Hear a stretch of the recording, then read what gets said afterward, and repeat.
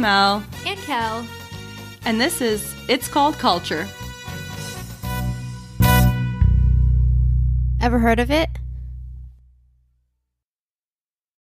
As you guys know, we batch record our episodes, so even though you're going to hear this at some future date, we are still a day and a half out from me going to Portugal, so I still have not gone. I am potentially going to try to gain dual citizenship while I'm out there. Nice. I don't know for what purpose, just to say that I can or did, I don't know. It's something I've wanted to do too. But people will ask, like, why do you want to do it? Why shouldn't I do it? I'm sure there's some benefit, right? If you're traveling in like Europe, it's almost easier if you have like another like quote European passport. That's kind of what I always thought. Yeah, I think it might help, like, even just when you travel out to Portugal, just if anything ever happens to you out there and you're a citizen, I would say you fare better than not being a citizen. But my dad already has his. Does he? Yes. Nice. Which is, I guess, kind of weird. Like, did he ever lose his?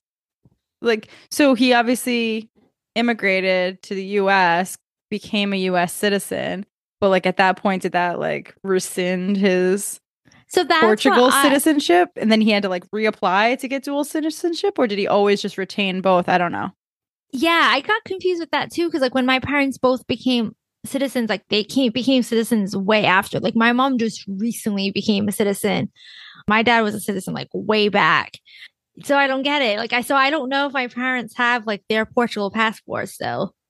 I know I can get it because my dad was born there and is a citizen. Yep. I don't know about my daughter. I'm guessing no. Because I think for you already, like for us, it's either our parents or our grandparents. So your daughter maybe because of your dad. So she's still, yeah. So she has a grandparent that was born there. Yeah. So she could still probably get it. And my husband, Talshad. He puts in application and, sir, we see here that you don't season the chicken. We're going to have to give you a big fat denial. That's right. He's hanging out in the US during the next pandemic. You guys leaving him behind, taking off. Yeah. Either way, I may bring my paperwork to try to get that all squared away while I'm out there. But I think you should. I want to do mine too at some point. Maybe you should do one of those DNA tests first to find out if you're even Portuguese. I am. I know. I do need to do that too. Because I know somebody had something going on. Somebody was having a good time with a Brazilian at some point. I'm going to take us on a left-hand turn before we start this episode because I saw a TikTok and it was somebody who was in the military.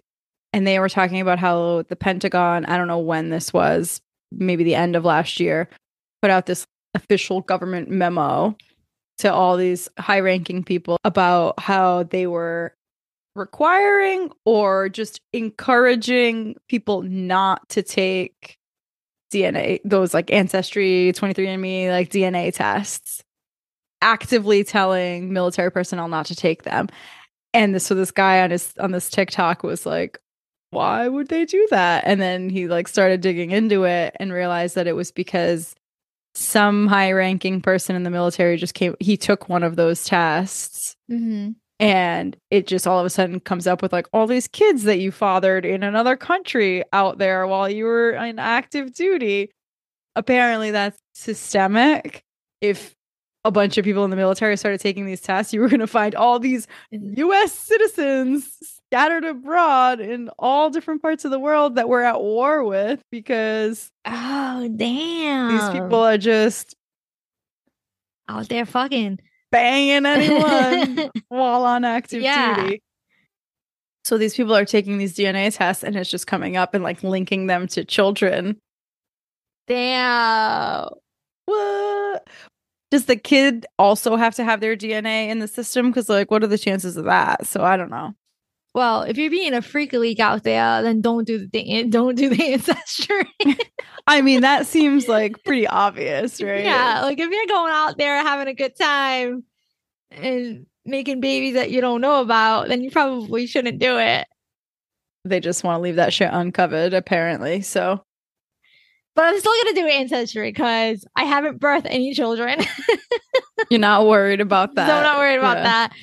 And I don't think anyone killed anyone in my family, so I'm still gonna do it to find out. All right, so today we are continuing our Holy Ghost. But we are going to jump into like the ritual part of it. Yes. So we definitely set the stage. The stage has been set last week. One of the first rituals that I'm going to mention here that we're going to talk about, I am shocked that this has not come up organically in our conversation. Yeah. In any one of our conversations in this first 18 episodes. And maybe it's because we've subconsciously just been sort of saving it and not wanting to spoil the fun for when we did eventually talk about it, but I think so. Processions. So I was just a guest on another podcast that talks about like religious drama and growing up religious. These girls one was Catholic, I think one was Methodist, and they were not Portuguese. And I was on there and I was sharing my Portuguese heritage stories. And then I asked them whether they had ever heard of processions because I wasn't sure if this was strictly a Portuguese thing or not. Going back to like the last episode, we're like, is this a Portuguese Catholic thing or is this just a Portuguese thing? Right. So I was like, have you heard of processions at all in a religious setting? And they were like the processional at the beginning of mass. And I'm like, no. Like if only it was that. Yeah. So that is, she was right. I mean, that is a processional in a church setting. But I'm like, okay, so kind of like that, but like everyone's involved and you're walking around the town instead of just down the aisle in the church. And she was like, no. So I thought that was so incredibly interesting that it seems to, and I'm sure there are other cultures that do it too, but it seems to be, again, a cultural divide and not just a Catholic thing. Yeah. If you think about it, it's almost like obviously a procession is pretty much like a quote parade, right? Yes. So that's how I ended up explaining it to them. I was like, it's a religious parade. It's parade. That's basically it. So like, yeah, other cultures do have parades. Towns and cities have parades. 4th of July parades. This is just a heavily religious parade. I think every other person's either holding some type of banner, flag, some type of statue. You're like walking on. I think, ours have the flowers on the ground here? We'll get into that. Oh, yeah. But I can't, yeah. The flowers on the ground. Obviously, the music. You had the band, the Portuguese like banda, the musica playing. And at some point, like the priest is like at the end of the freaking procession, right? The priest and all of his homies. And then like another statue is like the big, massive like Jesus one, right? Okay, so the priest always was like under the canopy. Right. Oh yeah, of course. You had a bunch of peons holding up these large poles with a big giant canopy so he could stay in the shade. That they got at Dick's Sporting Goods. And these poor saps are walking this canopy thing over his head to keep him in the shade. Because he can't sweat in his Jesus clothes. He can't sweat in that. Like everyone else is wearing shit clothing too. So that sucks. Oh, and on top of that, like, you're holding these like statues and walking in these banners, but you're also like dressed. You're not just like in street clothes walking. You're like wearing some type of robe. Some parades have like the first communion kids walking in it. So you have like these little kids in their white first communion clothes and dresses and suits. And they were like walking in these like stupid parade processions. Which we need to talk about the fact that they're in these again, white dresses, white socks, white shoes, fancy, fancy, fancy. And you're walking all over what? You're walking all over The flowers. color dyed sawdust Yeah. that is also dyeing the shoes. Yep. That white shoe was now multicolored by the Yep. time you were done with that procession. Those socks, just put them in the trash. You just got yourself a dyed shoe after the procession.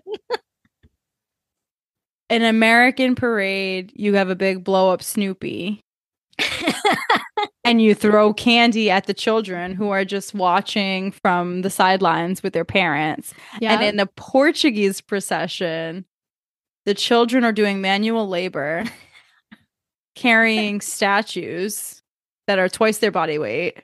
Yep. I don't know if I can adequately express carrying a statue, but it's an actual statue and it's big and it's heavy and it sits on a wooden structure that Yep. has several poles sticking out. So it's like sitting on this Wooden structure. rectangular wooden Yeah. structure. And then let's say there's like 6 giant poles that stick out from it that you rest on your shoulder. So you Shoulders. have like 6 people, kind of like pallbearers at a funeral. It's giving me those vibes. Yeah, exactly. Right? That's exactly it. Yeah. Like divide and conquer, like Yeah. the weight. So then you rest one of these sticks from this statue thing that you're carrying on your shoulder. And we would do that young. We were in Yeah. elementary school and or middle school, and we were carrying statues in our school uniform skirts down the street. Yeah. I think like in 8th grade, we got all excited because we got to like carry the Mary statue. Yeah, and like we were not all the same height. That shit No. was wobbling everywhere because we were not in sync. We were not in step. We were not used to doing this. This was our first time. That Mary was teeter-tottering. She was hanging on by a prayer. She was on a slant, flipping the whole time. What would have happened if I that Mary know. fell off of there? She must be glued down in some way. Dude, so if we broke the statue, do you think that's like bad luck? Like sit down automatic, like we're going to hell automatically? I'm sure. It was like condemned to hell, right? Yeah. During the procession, there was an earthquake and Mary broke. Is it still our fault that Mary broke? Because it was an earthquake that your son up in heaven caused. You did this. You did this to yourself. But somehow our school would have still blamed us for it. We probably would have gotten detention. Yeah, we would have. So that's the procession. You're walking. They adorn the streets with all of this decorative stuff. And we need to talk more about the street decoration because Yeah. I'm not sure. In Portugal, it seems almost like they use more of the fresh flowers and stuff, Yeah, I think Like- so. greenery and fresh flowers. And it seems like a lot of it is that. And I don't know if they also use the sawdust out there or if that was a here thing, but here it was sawdust. They would adorn with fresh flowers too, but I don't think they were as, we're in the middle of a city. I think the flowers weren't so abundant, so they had to use what they had. Was my grandfather collecting sawdust in his basement for like the whole year. Did he really? Yeah, like were people buying sawdust or was it because like for me, I feel like it was my Mavu was a carpenter and he's sweeping up the basement and he's Right. collecting it in a bag. Yeah, I think you're right though. I think out in the Angels is the flowers. Oh, you know what? I'm looking at a picture actually right behind me, and Yeah. this looks like sawdust too. So Is that out there? yeah, they must do both. Maybe back then when like our parents were younger, it was just flowers. So I remember my mom saying just flowers at some point. And it depends because they're like every street is different and stuff. Like even in the same think- village, because you're You just think like the nicer streets got the flowers. so. I mean, the sawdust looks pretty, but it's kind of like one of those things. Like the procession has a route that it travels, right? So like Yeah. I don't know who decides the freaking route. I don't know. But there's a route that the procession travels and you know which streets it's going by. The people, it's not like there's some like procession coordinator that comes out and decorates all the streets No. beforehand. It's literally like the people whose house the procession is passing in front of would Yeah. go out and decorate a certain area in front of their house. So like all the neighbors would come out of their houses and start decorating the streets together at the same time in like the minutes before the procession started. My mom says that it was so much fun when they were kids to do that. So here's the thing. Out there, I can understand because it's a similar community. You're all in the same house. You're all coming out collectively to do this thing, right? So everybody comes out, everybody knows what's going on. They decorate the streets and they move on. But here in the US, you're just in a city. Half the people on this route are not Portuguese. They're looking out their window like, what the is going on out there? Like, right. First, the police came and shut down the street. Can't even get in or out of my house. If they wanted to leave, they couldn't leave. No. The police would come and shut down the road. I don't know what the timing was precisely. I remember the decorating being like you didn't have like all day to decorate because they wanted to limit the amount of time they closed the road down for. So it was literally like I could hear the band playing from like 2 streets away, and I'm out there with my vavoo and the sawdust, the wooden molds. Yeah. They would make these like intricate wooden molds. Yeah, like different shapes of it. With different shapes and patterns so that you would lay this mold down in the center of the road. He would have all his different color dyed sawdust bags. He'd have a bag of purple and yellow and green and whatever colors he had. And you would just start going and just taking handfuls and putting them in the molds in different colors and making all these crazy patterns. And then you just lift up the mold and move it down. And work on to the next one. Yeah. Move it down 3 feet and fill it up again. And you just keep going until your area met the next area. So like if the person 3 houses up from you was decorating the street, like when you guys finally got to the point where it touched, then you stopped. Yeah, so we're done. Yeah. See, I remember doing this out there and watching people do it when I was out there because I was out there. There was a lot for my mom's fashta. So we did this out there, like near my grandmother's house. I don't really remember doing it too much here. Session didn't really go by your street, right? No, it didn't. Yeah. So I'm out of the loop for it here. Both of my grandparents lived a street away from each other, and both of their streets were en route for the processions all the time. So they both did it. Damn, both your grandparents had to do it. It's a lot of sawdust they had to come up with. Okay. Oh my God. And that's commitment. Your hands would get dyed. Like you would finish doing it, and I'd be like, okay, I have blue hands now. Yeah. For eternity, because there was some, I don't know what the they used to dye that, but it was serious shit. Like lead paint. I don't know. Yeah. I'm like, it's probably not approved by the FDA to do it. No, EPA is not happy with that dye going rolling down the road. The thing that just boggled my mind was how in the US we got that done when, yes, I understand it was a very Portuguese community, but also there were non-Portuguese people living amongst us. And like, what were they thinking? I wonder after like a few years of it, they just were like, all right, whatever, this is a thing that they do. And maybe they could have like enjoyed watching the procession too. Like, because maybe if they weren't Portuguese, maybe they were still like religious. Because Jesus and Mary, all those statues are all the same in all cultures. Right? Yeah, I mean, it was something to watch, that's for sure. You couldn't go anywhere, so you had to sit in a lawn chair on your front yard and watch it, and you listen to the music. And I remember you were lucky if it passed by your house because you didn't have to go look for a spot. Like you could just like sit outside your house and watch the procession if you wanted to. Like the procession never went by my house. Do you want to know what's interesting? The house that I lived in when I was going to our elementary school was right next to the school and the church, and the procession went by that house too. Yeah. I never had to go seek out a procession. It always just came by my front door. Look at that. I still remember that first communion, second grade. So Melissa went to another church. Melissa went to the same school and participated in our church during school hours. But Melissa and her family went to another church, another parish. She belonged to another parish. So she did first communion with them, with those kids at that parish.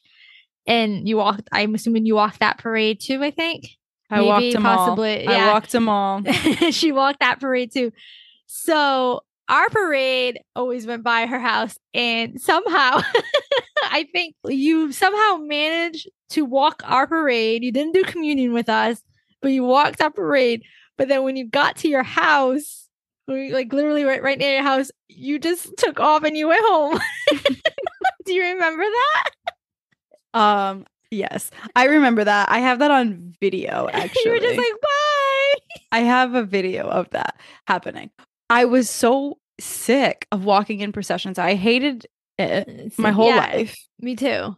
I had to do it for not just for First Communion, but I had to do it for just like everything, for all these ritual cult of the Holy Ghost processions and all this shit. So I just felt like I was just in processions my whole life, like every weekend. It was just annoying. Yeah.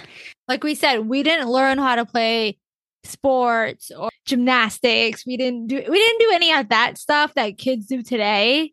We were doing this shit. Right. Maybe that's why I never broke a bone in my life.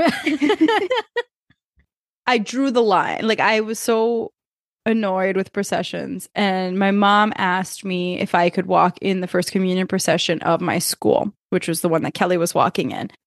I was like, Mom, I literally just walked in a First Communion procession like last week at my church, the one that I actually took First Communion at. And I was like, I'm not doing it. And she's like, it's going right by the house. It's your school. You have to do it, blah, blah, blah. And she like kind of was like, guilting me into like, you have to do this.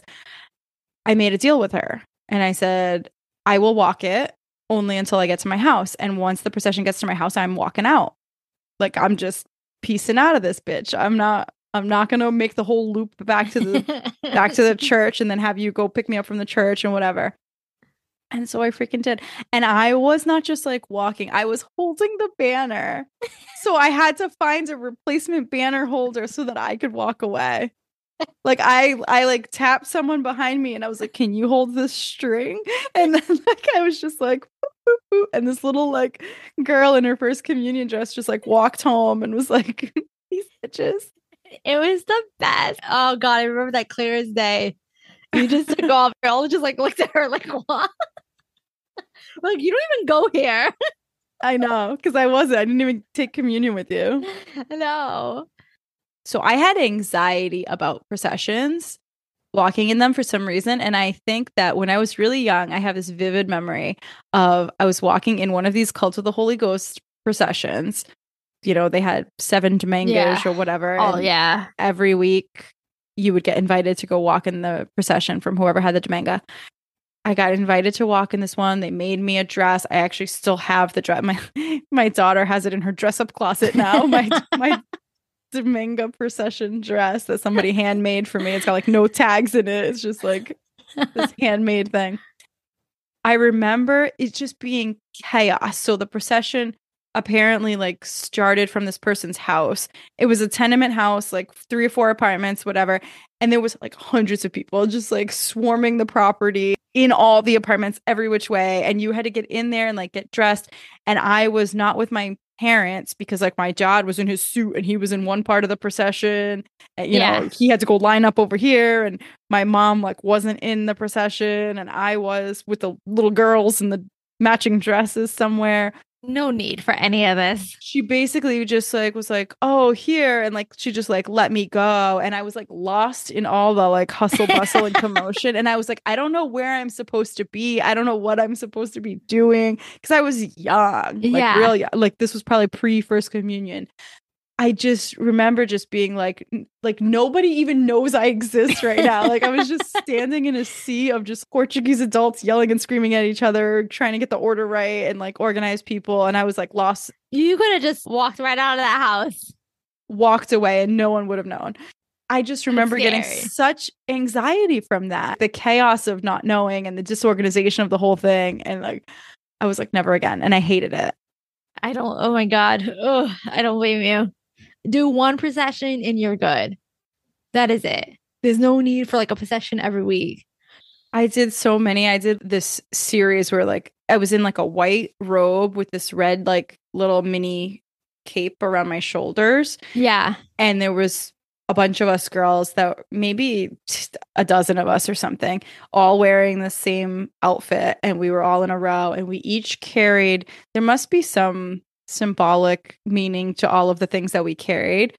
But we were like, Oh, yeah, of course. we were like Probably. in front of a big like Sant Christ Jesus statue, I think. Like I remember one year I held like a ladder and I think it was supposed to be like the stairway to heaven or something. I don't know what it was supposed to symbolize. One year it was like a tray with like the crown of thorns. Yeah. Each person was carrying something, all these girls that symbolized something related to Jesus. And it was, I have so many pictures of that. And I'm like, oh my God, I hated every second of it. My mom, all about it, all about those. But my dad's just not a religious person. He's not going to like go to church every week and he doesn't practice it. So I think because of him, I wasn't forced into doing this stuff, which thank God. I started to rebel as I got older because there had to be like an end to this because I was like, at some point, I'm like, I'm too old for this shit. I don't want to do this. I'm in high school now. Like, I have friends. I want to go do stuff on the weekends. You'd like, still be doing it now. Yeah. Your daughter would be doing it. Don't act like I haven't been asked recently to go walk in a procession. No. So hard no for me. So I, at some point, was like, I have to end this. Like, I have to cut the ties to these processions. And so I would just start like acting out and like, I'd be like, I'm not wearing a dress. And they'd be like, no, you have to wear a dress. So if it wasn't like some costume that was made for you or some specific thing you had to wear, some of them were just, you have to wear a fancy dress. I had to go to JCPenney and buy like a prom dress. A prom dress from JCPenney, like on clearance, the clearance aisle, this hideous thing, and go wear it in this procession. And I told my mom, I was like, I'll wear the dress, but I'm not wearing fancy shoes. I'm like, they're gonna get ruined anyway in all the sawdust, and they're not comfortable, and it's a long walk, and I'm just not doing it. So I have this one picture where I am in this prom dress from JCPenney and I'm wearing these like Air Jordans like on my feet, like just these like high top like white sneakers. That was like my little way to rebel, and then I was like, I'm not doing this anymore, and I stopped. But I understand, I understand why they do it, but it's too much. Still, my uncle till this day out there in Portugal, almost like 70 years old, and he's still walking these damn parades. I'm like, stay home. What are you doing? Oh my God. You're sick from like cirrhosis of the liver and you're like 70 something and you're still walking these damn processions. Speaking Gaza. Hey, maybe that's why he's still alive, because he's walking in these. Maybe. And then I always remember there being like this awkward thing, like if you're walking in the procession and then you like saw someone you knew that was just like watching from the sidelines, like that was embarrassing as hell. Some kid you had a crush on is just like standing in the corner watching the procession, and you're just in it like walking, and you're like, oh my God, this is so embarrassing. I'm embarrassed that you just saw me in it, but like you're standing there watching it though. Yeah, like, probably because he can't get out of his house. He has no choice. I know. So we need to clarify, because there are processions and there are whatever the freak we're going to call what goes on with the cow when you parade the cow around as part of the cult of the Holy Ghost. Yeah, I'm not into that either. So aside from all the big processions that happen as part of this cult of the Holy Ghost festivities, again, happening weekly, there's a whole thing we're going to get into about the rosary and drawing names for every week, and then one big procession at the end. But there's also this separate little, I'm not going to call it a procession, but it's a little ensemble of cows and some people, and they parade the cow around. That they're going to plan to... This is the cow that is going to be sacrificed. Yes. So they take this cow, or cows, it might be more than one. They parade them around. I'm sure they're singing, and they have little baskets of bread and whatever. And there's kind of like a group of people that follow through the streets, and I'm sure whatever, they're doing the thing. They parade the cow around the city streets, and then they go murder this cow, sacrifice this cow, sacrificial cow, part of the cult. Slaughter it, let's just say. They take the pieces of the meat from this cow, and you buy tickets to something called a pension. Mm-hmm. And that just means that you're buying tickets to eat the cow that they just paraded around. You're going to get a big hunk of meat and the bread. We've talked about this before, like the bread and the wine and the masa, whatever, all part of this like package that you get for this ticket, one low price of $49.99, whatever it is. Then they come later, a second procession around to give you this package, and you provide them your ticket. But it's like you literally are parading the cow around in front of me, and then you're gonna come and bring me that same cow. Mm-hmm. This is the stuff I don't like. None of this stuff. I know, but like you eat meat. I know, but it's like you're slaughtering a cow for like a stupid reason. Let's just put it this way. Like I get it, this like the whole religious thing, and I get it, I understand, but in reality, like nope. I can't get behind it. Like I don't know, I just can't. Like you're slaughtering a cow just so you can fucking deliver it to people at their houses because they bought like a ticket for the fucking whole. I can't. I can't. It bothers me. It really does. That poor cow is walking around and down to like doesn't even know what's gonna happen to him. But everyone around him knows what's gonna happen to him. It's like just a bunch of barbarians. I don't think Jesus would want us to do that, would he? Who do they think they're doing that for? I know. Like the Holy Spirit. You have to do this because of the Holy Spirit. Like what? I think that's what it comes down to. Yeah, right. Because my dad told me, so I got into it with him on Easter. Like I said, like my dad's not the biggest religious man that you'll ever meet, but you know, he knows all this stuff, obviously. So I remember saying something about, do you guys really believe like Jesus died and came? You know, like I was kind of giving them grief about that a little bit, but just being funny about it. And my dad like got like wicked offended, and he's just like, you know, you shouldn't be talking like that because there was this man back in Portugal.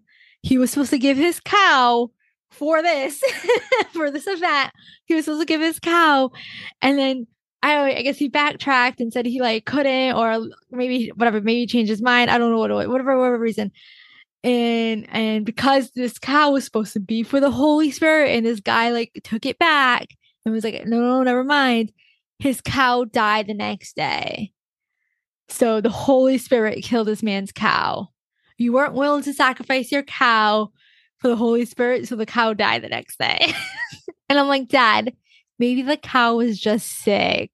And maybe he knew his cow was sick. So he's like, I don't want to give you guys like mad cow disease. Oh my, you guys didn't think of that way? No. Oh my gosh. So yeah, they really do this for the Holy Spirit. It's wild. I talk to like my parents, and like my parents they don't believe in ghosts. They don't believe in any of that. They're like, you die, blah, blah, blah, whatever. You go to heaven, you're with Jesus, yada, yada, yada. So I always tell them that their bedroom is haunted because my dog won't go into their bedroom. My dog will not go into my mother's bedroom. My dog freaks out, won't walk in. I'm like, oh, it's probably haunted. That's like my running joke. They don't believe in any of that. They're like, no, blah, blah, blah. But what? You're believing in a Holy Spirit. It's the same thing, right? Like, how can you believe in that but not believe in a ghost haunting your house? I don't believe in ghosts, but I believe in the holiest of ghosts. But like, he's not even like the Holy Spirit. Make it make sense. The Holy Spirit that they believe in is not even like a good guy. Right. Like, right. Like, it's like this, like, don't say that to my father. No, but it's not even like somebody that does good. It's like, it's all about like the wrath of the Holy Spirit and avoiding the wrath of the Holy Spirit. Like the fear of not bowing down to the Holy Spirit and think bad things are going to happen to you. And it's like, that's fucked up. The Catholic guilt we get too. It's like, oh, if you don't do this, like you're gonna go to hell. It's just a weird way of thinking. Like, no, if I do something bad, I'm not automatically going to hell. Like, Jesus isn't gonna come down and like strike upon me. It's so like morbid, they're thinking. Oh, it's totally morbid. And like, I was cleaning out my house in the last couple of years. I read the Marie Kondo book. I tried that for cleaning out my house, and actually it worked really wonderfully. If anybody wants to know, it was perfect. And I really like her methods, worked really well. But one of the things that I had to face when I got to the books category and I was consolidating books, I was like, I have all these Bibles I'm just accumulated Bibles in my lifetime. I had kids' Bibles, Bibles I had in school that were given to me, and whatever, Bibles from God knows what. And I had never thrown out any of the Bibles because, oh my God, you can't throw out a Bible. No, you can't. You can't throw out a Bible. You're kidding me? You go straight to hell. You're going to get struck down. Something bad will most definitely happen to you if you throw away a Bible. I finally just was like, well, this is going to be a test. And this was kind of like at the beginning of when I was just like starting to be more open about not believing all this shit. I was like, well, this will be a good test. I'm going to throw the Bible away. If I die, I die. If I don't, let me throw out one and let me see what happens. Yeah. If I don't die, then we know. And it was like the most liberating thing to throw the Bible in the trash. Do you know that? Like I threw it away and I was like, oh my God, that felt so good. Nothing bad happened. Right. At the end of the day, it's a book. It's a book. It's a book. But do you know that I looked up what you're supposed to do with Bibles, like how you're supposed to throw them away? I was just going to ask you. I remember that you looked it up. I stumbled upon this whole like Catholic website about like how to properly dispose of religious artifacts and articles and items, including Bibles. It was the most ridiculous shit I have ever read in my entire life. Like you were supposed to have like a burial service for this Bible. Yeah, I remember you were supposed to have like a Christian burial service for the Bible if you wanted to put it out of service, if it was no longer usable. No, thank you. Or you were supposed to, they call it cremation. You were supposed to cremate the Bible. Imagine you showing up to a crematorium and I'd like to cremate this Bible. I have my 10 Bibles from Catholic school days. Can you please cremate these and give me the ashes? It was the most so I can go bury the ashes. Shit. Yeah. I still have like a little bit of the fear of it. Like sometimes I get a little like, oh, like I don't know. I still get it. It's still in me a little bit. So I'm trying to work on that. Like when my dad said that to me afterwards, I was like, oh shit, I'm sorry. Like I shouldn't be in my brain, like to myself. I'm like, oh yeah, I shouldn't be talking about like Jesus like that. Like I shouldn't be calling Jesus like a freaking zombie. Yeah, you got to just let it go because you start like just remembering that it's all man-made tales. Yeah, that's what it is. Right. You're gonna piss a lot of people off. Yeah, you know. But all of it is, and like just if you think about it, like the Bible is just a book. Like who even wrote the Bible? Our friend, she's gonna love all the shout outs. Our friend calls it. No, she didn't write the Bible. But she calls it a creative writing marvel.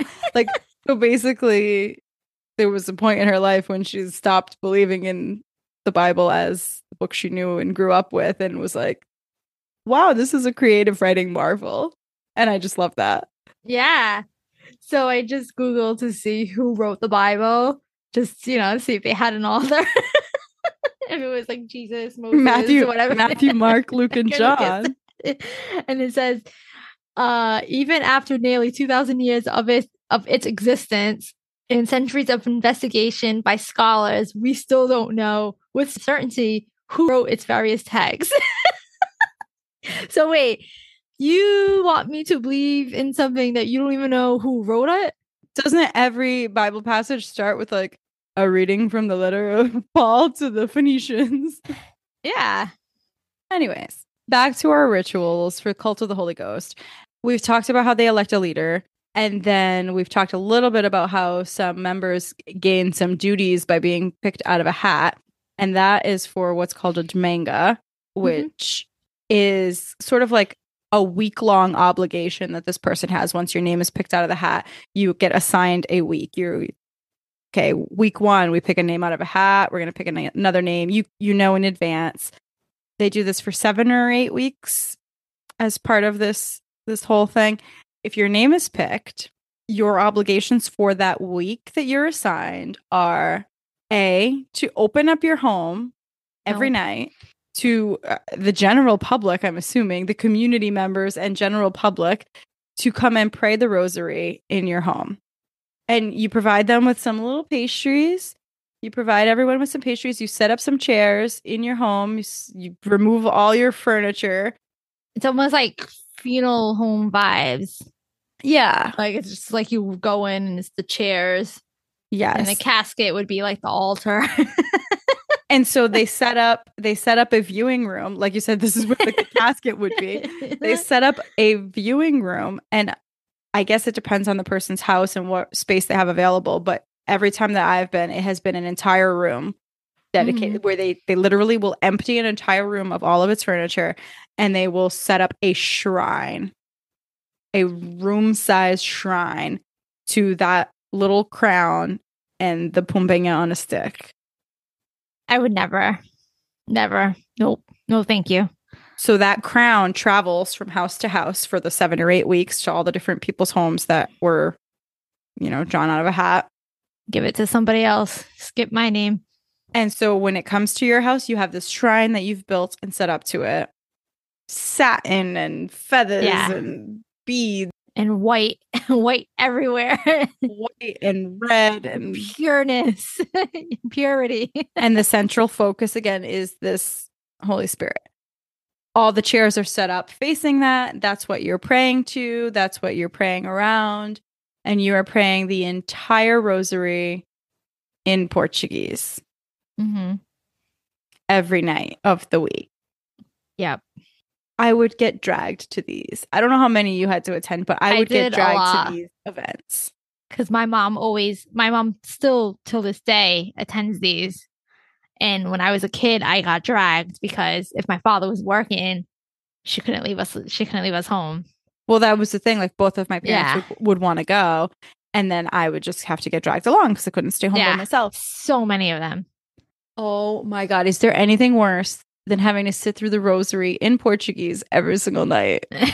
So, as a child. Yeah, because like you kind of understand what they're saying, but then you also don't really know what they're saying.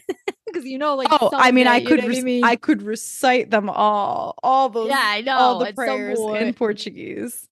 But Pai Nos.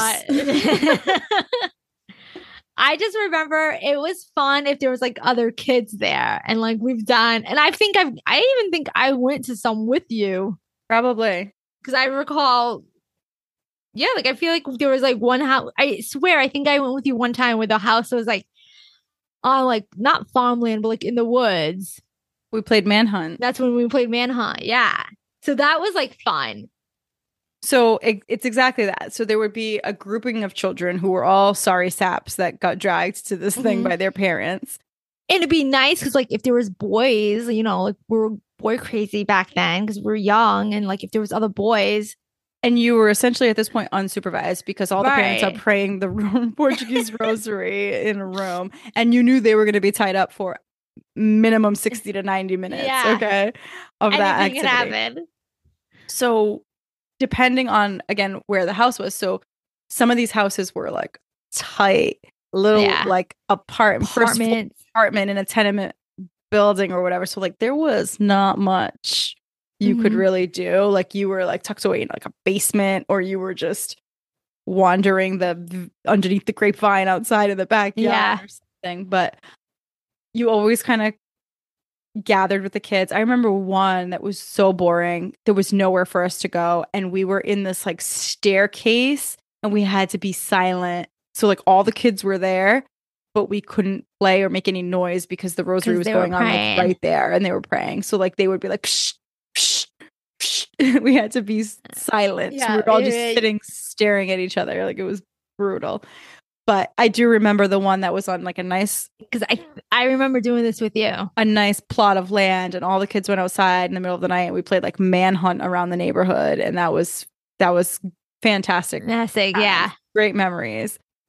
And you would get disappointed if you did go, and then if there was like no kids, or if there was kids, but like you didn't hang out. The lame kids. Yeah, the lame kids. You were like, oh, like you were just there, or then occasionally like. There would be like a hot boy, and you're like, oh my God, like this is going to be fun. Yes. And then you'd get a queijada at the end of it, and maybe like, and I'm going to say this term, and I want to know if you know what this means. Spieg. Do you know what a spieg is? I don't even know if I'm saying it right. This is what I'm picturing. Tell me what it is. I'm picturing this like It's like a sugar pastry that it's literally just like it's like a puff. And it's dried. Yeah, it's gross. I don't Yeah, like it's it. disgusting. But it's like Yeah. I think it's just like It sugar comes- and maybe like egg whites or something. And they just it like comes out like a it look right. yeah, like it looks like it should go on It's like top of like a puff. castle. Yes, yes. My mom used to have a friend, this old lady. Are they called One thing- speech? I don't know what What are they're they called. It could called? be. You might be right. But this old lady and her husband, every time we did our visita with them on Sundays, that's what she served. And they were so freaking gross. It's like a puff pastry. But it's and like it looks hard. yeah, It's but it looks like it hard. should be on like a crown. Like it looks like it It's should be like on a it should- castle. It Yes. should be at the top of the Taj Mahal. Yes. Oh my god, what's it called? I want to say my grandmother would call them a spiegel, but that isn't that like a pimple? That's what I was at first. That's what I was thinking. How do you even like? How do you Google? I don't even know what it would be called in English. Okay, I think they're called meringues. Like I wanted to say lemon meringue pie, and I knew that wasn't right. But are they called meringue cookies? Oh yeah, yeah. That's exactly what it looks like. Jeez. It's calling them in Portuguese. It's calling them suspige. Speed. Oh, so maybe that's kind of where Suspige. you're. It kind of sounds like what you're saying. Suspige. I guess is spieg just not the right word. Hit the are you on the translator thing? I was like, hit it and see what the lady says. That's what I always do all the time. But like when I actually look up the word suspige, it translates to sigh. Oh. So I don't understand how it could also mean meringue, but Suspiros. Suspiros. Yeah, well, those don't taste good. No. But now there's like looking that there's other flavors, so maybe in the other flavors they taste better. I don't know. My grandmother loved those damn things. I know. So we've talked about the processions. We've talked about the rosary. The rosary was like one part of what the people had to do if your name was drawn out of a hat. And then you had to also prepare your own procession for that week. You had to host the soupage. Yeah. Soupage, specific to this Holy Ghost cult, if anyone is wondering. It's like a poor person's food because I think it's supposed to be a remembrance of Queen Isabella, Elizabeth, whatever the hell her name was, feeding the poor. So it's literally like the poorest shit you can find, but it is so good. My mom, again, she still goes to those. It's such a turn off for me. I'm so against all this. It's like such a turn off for me. It's like I'm not gonna sit in a church basement on a hot sunny day eating soup. But it is good soup. But I'm just not gonna do it. I know. And sometimes they do it at like the social clubs, like the Portuguese social clubs and stuff. They have them. They have it there. But the soup itself is like they would put meat. Yeah. Boil some meat to give that flavoring or whatever. Like mint and I don't know what other like ingredients they make. Allspice. I don't know what else they put in there. And then they put in like these ziti noodles. This kind of like ziti noodle. And bread. I was gonna say, and the bread, yeah. So then they just throw in bread. It looks as it becomes just like soggy bread. Lots of it. Lots of soggy bread in your soup. And so it's just mostly soggy bread, water, mint leaves, and some macaroni with like a little bit of meat thrown in on the side sometimes. It is tasty as hell. Yeah, I remember liking it. It is good. And I don't actually know if it's like objectively good or if I like it because it's nostalgic to me now. Right. Do you know what I mean? Right. Like yeah. I like the you- nostalgia of it because I grew up eating it. But to me, it's like the best thing ever.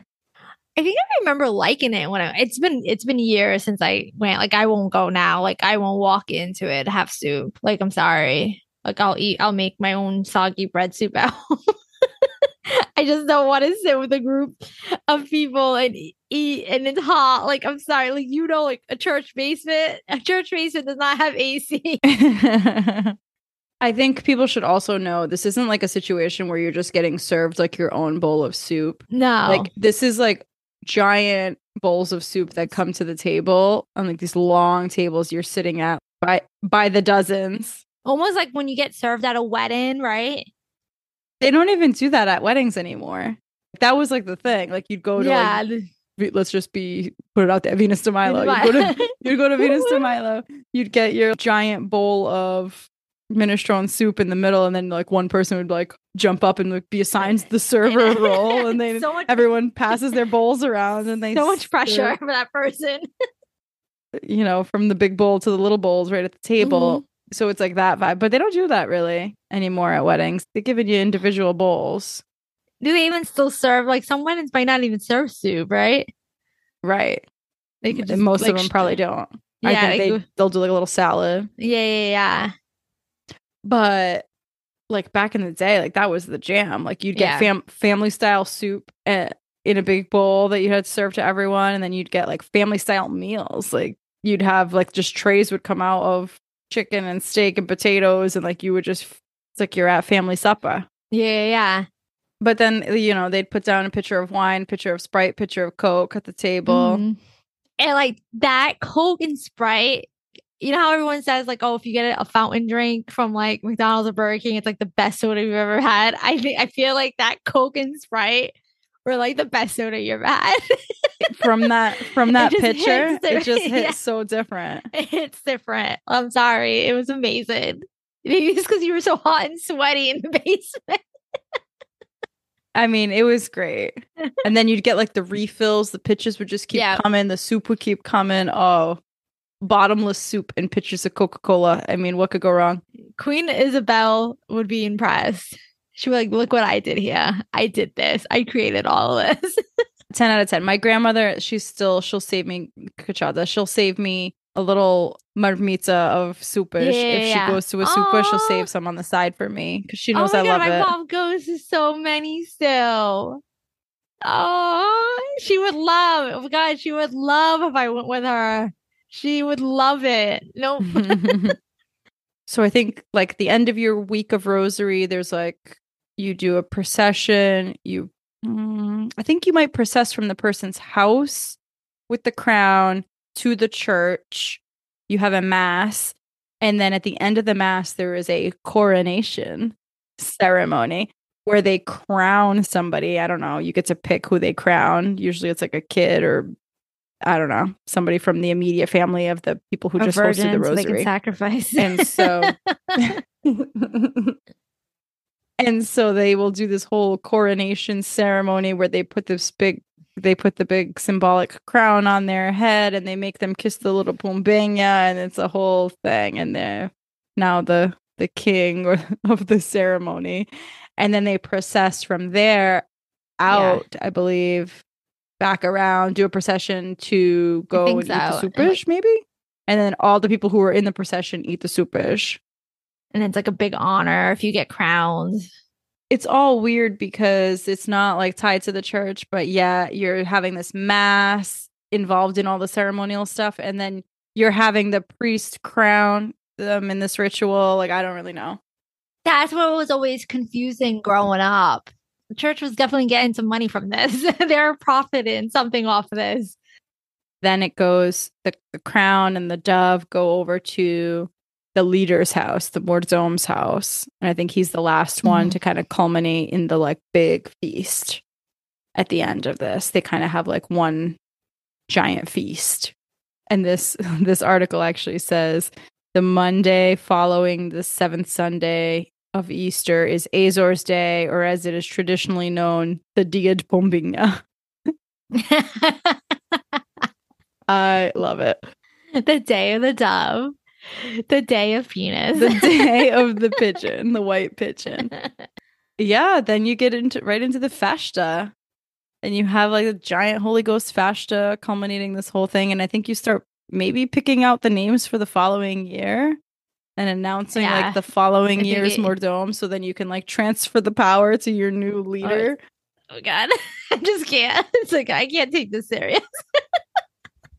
I think we're kind of wrapping up the bulk of the Cult of the Holy Spirit. Now, what I need to tell you, Kelly, is that I just stumbled upon the Cult of the Lord Holy Christ of the Miracles, aka Senhor São Cristo dos Milagres, which is the really bloody Jesus statue specifically that they worship out there. That's its own separate cult. Oh, we got to deep dive into that. That'll be another episode.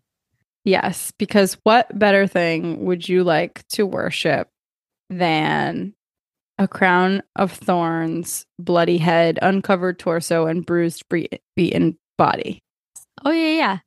But anyways, so that's for another day. And I think I used to, growing up, I had some freaking type of picture of that. And I'm like, that's like awful. Like you have children running around the home.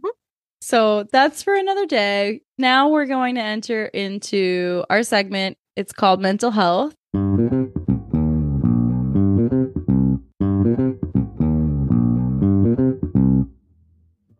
I went first last time. So I'll go first. My advice here is simple. Simple. Coffee and alcohol, as we all know, are triggers for anxiety.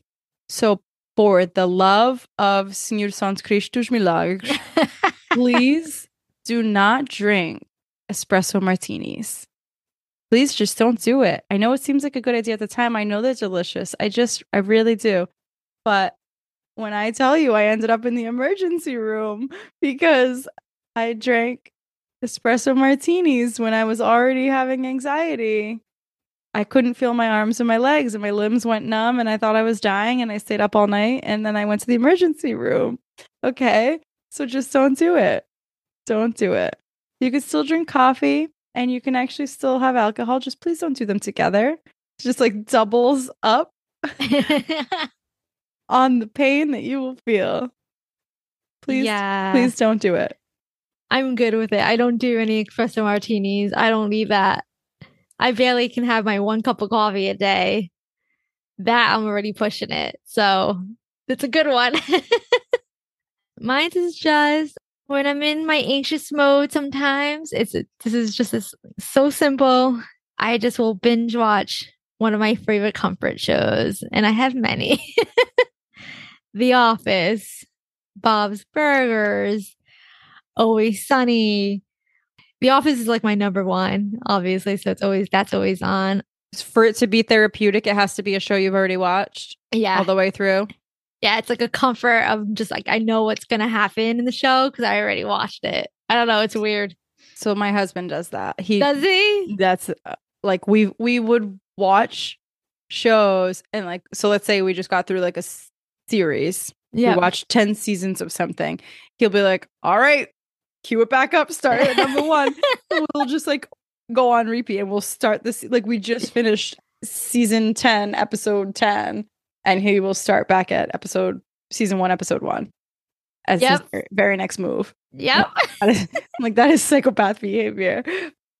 You can't control what's going to happen in your everyday life. And then at least in like TV world, you can kind of control it. It's controlled. And that's honestly exactly why my husband does that, because he says it's just something that he doesn't have to feel anxious about what's coming or suspense about what's coming because he already knows. He already knows, yeah. He honestly, if it's a show that he hasn't even seen, he will look it up. He will spoil the show for himself. Oh, really? As he's watching a new show, so that he doesn't have to have that suspense because it's too much. He'll put him over the edge. He has too much stress in his life. He can't handle the extra suspense of not knowing what's happening in a TV or movie. I won't do that, but I'll binge it fast so I can get it done. Especially if I heard from people like, oh, like, did you check out blah blah blah? Like, it's like, no, okay, I need to like watch it so I can know what happened. But yeah, it's so funny. I won't ruin a show. I won't look it up to see what happens. He'll do it and he'll do it in front of me. And I'm like, I know you're looking it up. So now like I need to know, because if you know, I need to know. I can't have you knowing. Right. Yeah. It just ruins it. Yeah. I always feel like I'll try to do like an episode of something before I go to bed too. Like I like to do that too. And that will help me like fall asleep. Preferably not true crime. No. but I am one of those that can watch true crime and still go to sleep. That wraps us up, and we will see you next week. So it's about that time. Thanks for listening. If you're enjoying our podcast, please just give us a review on whatever platform you're using to listen to us. You can also visit our website. It's folkandfad.com. We have transcripts available there of every episode, and you can also send us an email, mail@folkandfad.com, or you can hit us up on Twitter. Same handle there, folkandfad. And for Instagram, you can follow us at _It's Called Culture.